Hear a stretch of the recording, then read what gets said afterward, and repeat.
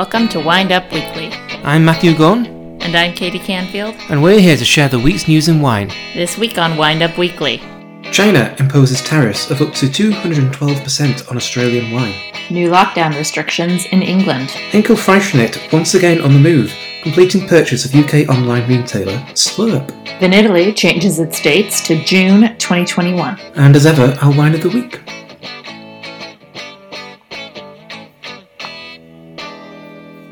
Well, so we're just posting this before end of day on Wednesday here on the west coast of the USA, so just sneaking in.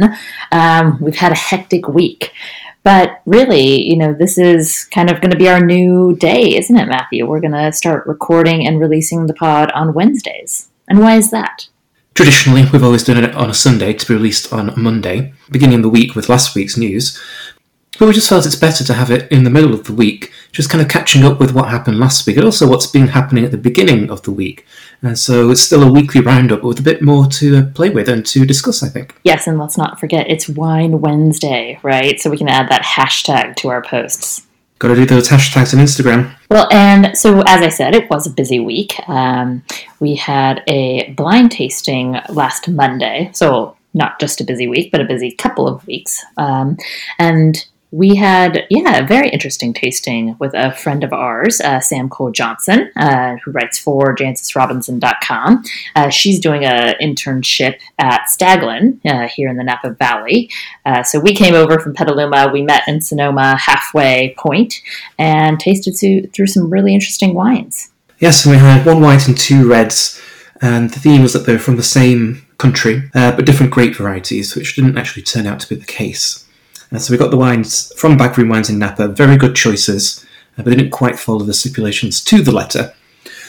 But very good wines, as we said, and we just kept jumping around from Spain to Italy and back to Spain and back to Italy again, just couldn't quite figure it out. The white was very acidic, very fresh, a little bit of nuttiness to it, and then the two reds have this really nice kind of old world, old school feel.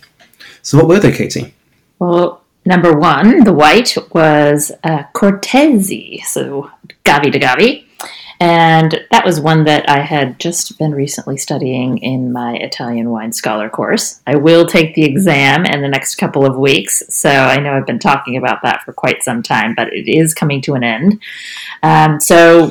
Really nice to taste that wine after reading all about it.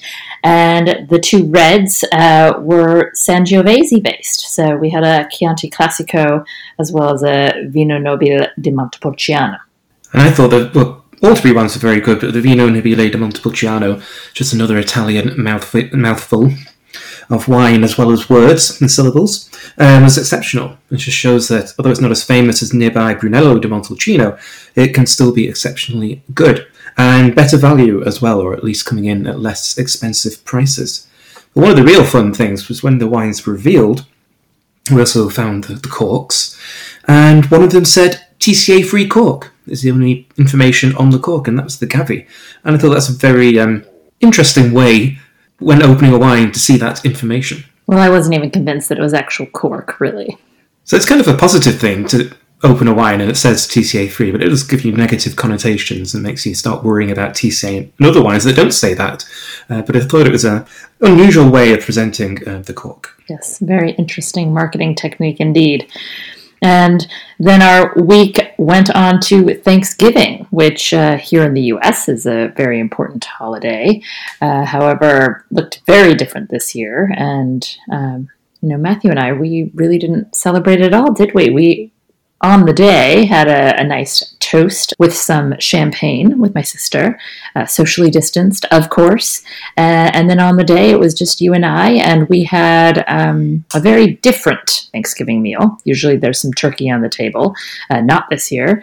We had a lovely polenta with some wild mushroom that you prepared for us, and we paired that with the Chateau de Moulin-à-Vent Couvent de Touraine. That's Gamay, 100% from that northern cru in Beaujolais.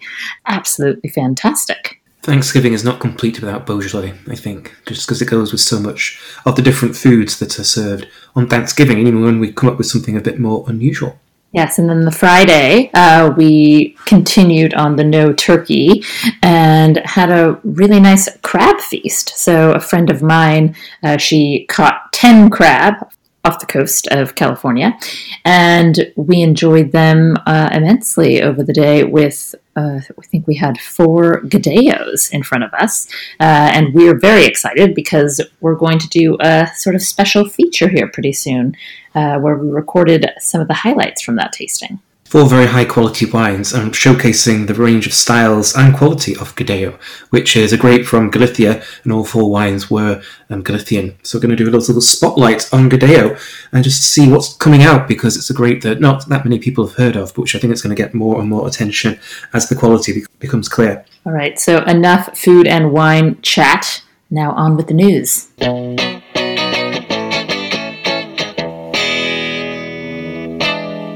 The Pod has reported in recent months on investigations by Chinese authorities into the alleged dumping of bulk wine by Australian wineries into the country.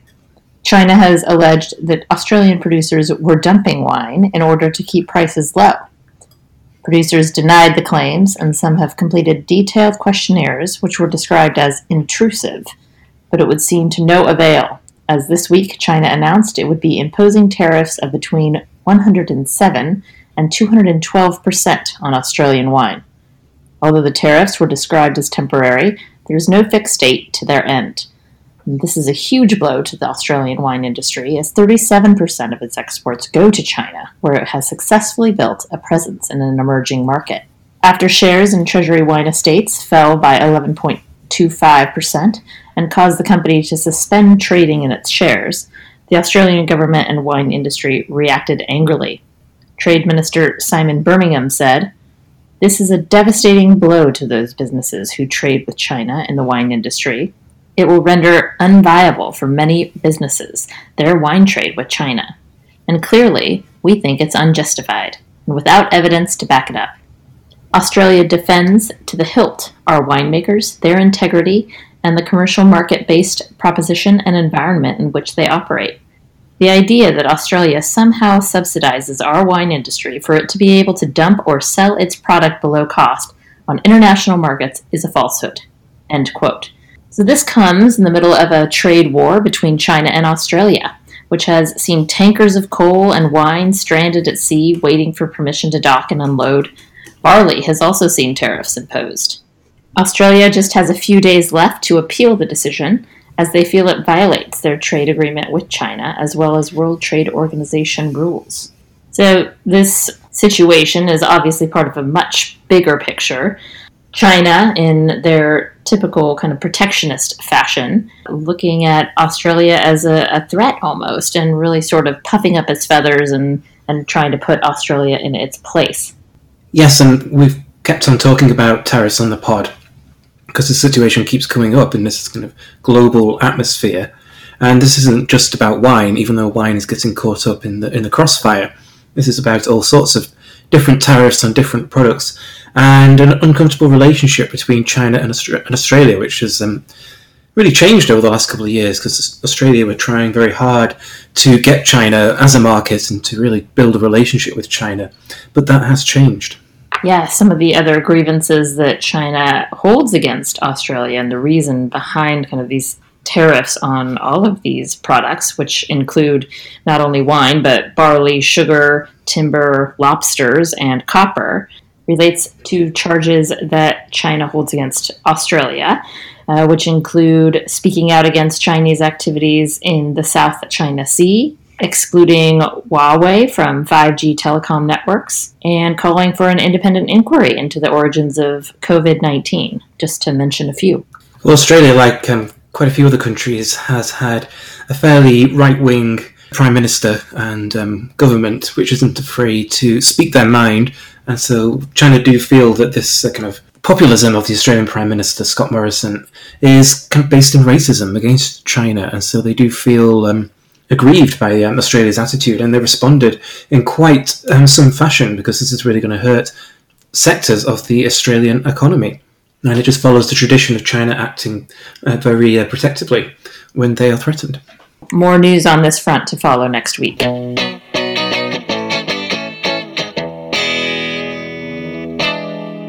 The month-long lockdown imposed across England in November came to an end this week, with new rules introduced on 2nd December. As before the lockdown, there are 3 tiers applied to regions according to the prevalence of COVID-19. The new restrictions have been met with controversy, as some towns have found themselves in a stricter tier than before the lockdown, causing the question to be asked how could they be in a worse situation than before a month of tight restrictions and closures. For the hospitality industry, at a time when sales are usually at their highest, the end of the lockdown is welcome news, as those regions in Tier 2 are allowed to see outdoor dining and limited indoor dining, although alcohol can only be served with food. However, big cities such as Manchester, Birmingham and Sheffield remain in Tier 3, which means that pubs remain closed. And even for those regions in Tier 2, it's impossible for pubs to remain open unless they serve food. Although the 10 p.m. curfew has been removed, and Prime Minister Boris Johnson announced £1,000 one-off payments to pubs which do not serve food in the top 2 tiers of restrictions. And then also this week we had the news that Wales had banned pubs from selling alcohol at all, which takes away the complete point of a pub. So that's also been met with controversy. And just to give an example of how all these curfews and restrictions are affecting the drinks industry, pub group Fuller's announced a £22 million loss in the first half of 2020 and had to cut 20% of its workforce. Moving away from England, in Hong Kong, all bars and entertainment venues were closed as 187 new cases were connected to a dance club. Restaurants, however, remain open with 50% capacity and limited to 4 people per table. The decision received some criticism as it was seen to unfairly target bars and is also made without warning. At the same time, the hospitality industry in Hong Kong has been working with the government on implementing a tracing scheme called Leave Home Safe. Although not compulsory for guests to use, restaurants must have a QR code for customers to use in order to trace their whereabouts and reduce the spread of virus.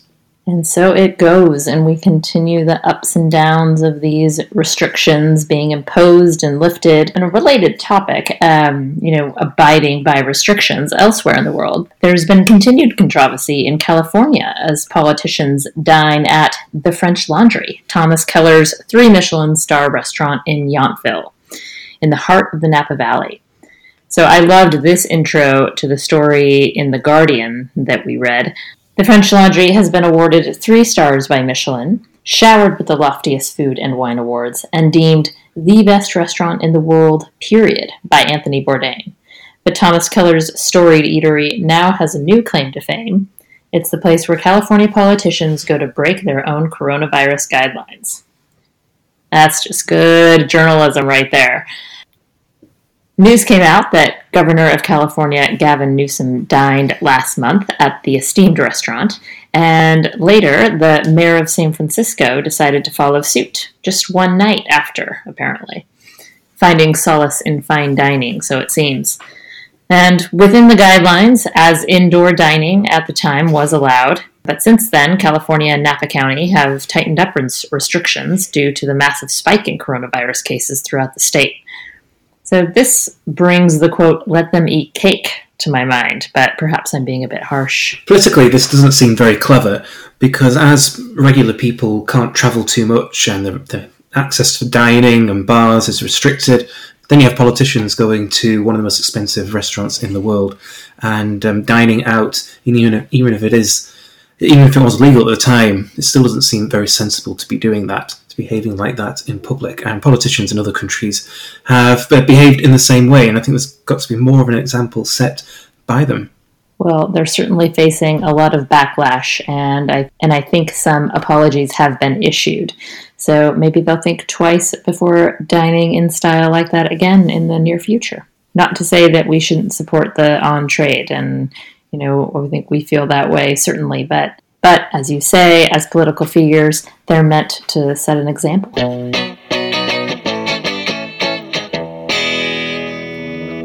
Henkel Freixenet, leading producer of sparkling wine in addition to a diverse range of wines and spirits, exporting brands to more than 150 countries, has bought out its remaining stake of 39% in Slurp, a UK online wine retailer that has excelled this past year during lockdown. The first stake in the company of 61% was purchased in November 2017.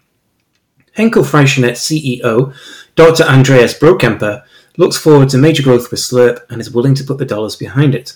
And so what will that growth look like? Perhaps growing the team, adding new products, and also premiumization as well. So an exciting venture for these two companies. It was so fun to read this article in the drinks business because it makes mention of a dear friend of ours, Erin Smith. We were in the wine business master's program together in Dijon, and she's since been living in the UK. Before joining Slurp as digital marketing director, she was at Majestic, leading the charge in the transformation of their digital marketing space and strategy. And it looks like she's well positioned to do the same at Slurp.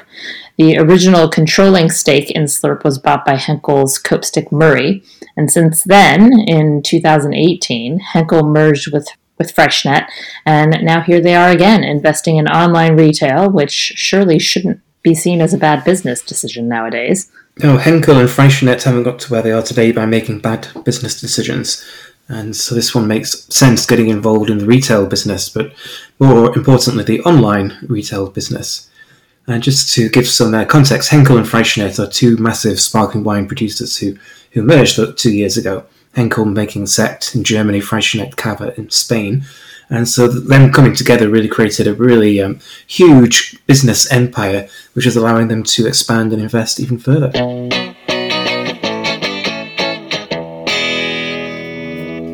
As the pod reported last week, one of the many questions facing the drinks industry in 2021 is how events are going to be held. 2020 saw the cancellation of most events, which are a mainstay of sales and communication. So the question is, will 2021 be a repeat with online virtual events, or will we be able to attend in person? This week saw Vinitaly announce that it is postponing its annual and extremely large gathering from April to June to allow extended preparation time and international guests to attend. The new timing is also intended to coincide with other international events, which visitors can attend at the same time without going back and forth. And Vinitaly takes place in Verona and will start the day after the Opera Wine event occurs on the 19th of June. Well, this continues the news that the pod's been reporting on the rearrangement of many of these international wine events, which is so important to the industry. We reported on Provine, for instance, and it looks like Vinitaly is still confident that they can go ahead next year, just giving themselves a bit more time to wait until June. Of course, we've seen the news of the vaccine beginning to roll out. The UK reported that next week the vaccine would be available for the first time. We're going to see how positive that news is and how realistic it is. But if it does become widely available and successful, then maybe 2021 trade events and large gatherings will happen, but still they're going to be very difficult to plan for because of the short time involved.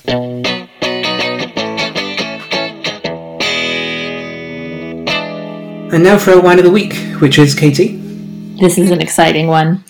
Digby Brut Non-Vintage from England. Yes, English sparkling wine. It's all the rage. In the last 20 years, it's been transformed completely to become very successful and very popular and very highly regarded. And you actually spoke to the team at Digby this week, didn't you? Yes, I spoke to the CEO, Trevor Clough, and on virtually, of course. I didn't go to England to speak to him. We did a Zoom chat while drinking this wine, which was a lot of fun. And they produce sparkling wine in the south of England, and they were actually inspired by a trip to the West Coast here in the US over 10 years ago, when Trevor Clough and his husband Jason decided to start their own label in the south of England, just inspired by the gung-ho spirit of US wineries and also even distilleries, that they just want to open, get things done, don't adhere to tradition or what was done in the past, and just do new things but good things, and also luxury as well, high quality. So the producer is called Digby Fine English, and named after a local 18th century dignitary. And it's quite an unusual label because rather than owning vineyards, this is the case with most English producers, the grapes are bought from across 4 English counties, almost like a negociant in Champagne, blending together different high-quality sites. And they made that decision after seeking advice from California sparkling wine producers who told them buying fruit would ensure consistency. Advice well taken, I think, Katie. Indeed, I love this wine. And you blind tasted me on this last week. You left a glass for me. I tasted it. You were out of the house and you came back and you asked me what it was. And I had concluded that it tasted like champagne, but it was not champagne. So I think I might have hit the nail right on the head. You can't argue with that conclusion, no. But what makes it so good, do you think? What do you really like about it? The searing acidity, accompanied by that really kind of toasty brioche, all those lovely sort of pastry notes that you get from a fine champagne. And again, just that mouth-watering acidity, really aromatic, and just very drinkable. Yeah, and if you're interested in more about this wine and this producer, my interview with Trevor Clough is on my Wine Club site. You can actually watch the video, Blackpool Mats Wine Club, and it is going to be on my podcast as well, Matthew's World of Wine and Drinks. So different ways to either view or to listen to the interview. A good insight into English sparkling wine, which maybe isn't as well known or well understood as it will be in the next 10 years. Cheers to that. So thank you for listening. I hope you'll join us next week. Remember, on Wednesday, now look for us in your feed. And we hope that you'll rate and review us. Please, send your comments. We really want to make this enticing for our listeners, for you. So please just let us know how you feel. What are we doing right? What are we doing wrong? And please share with your friends if you do enjoy listening. We're now here to add to your Wine Wednesday. Cheerio.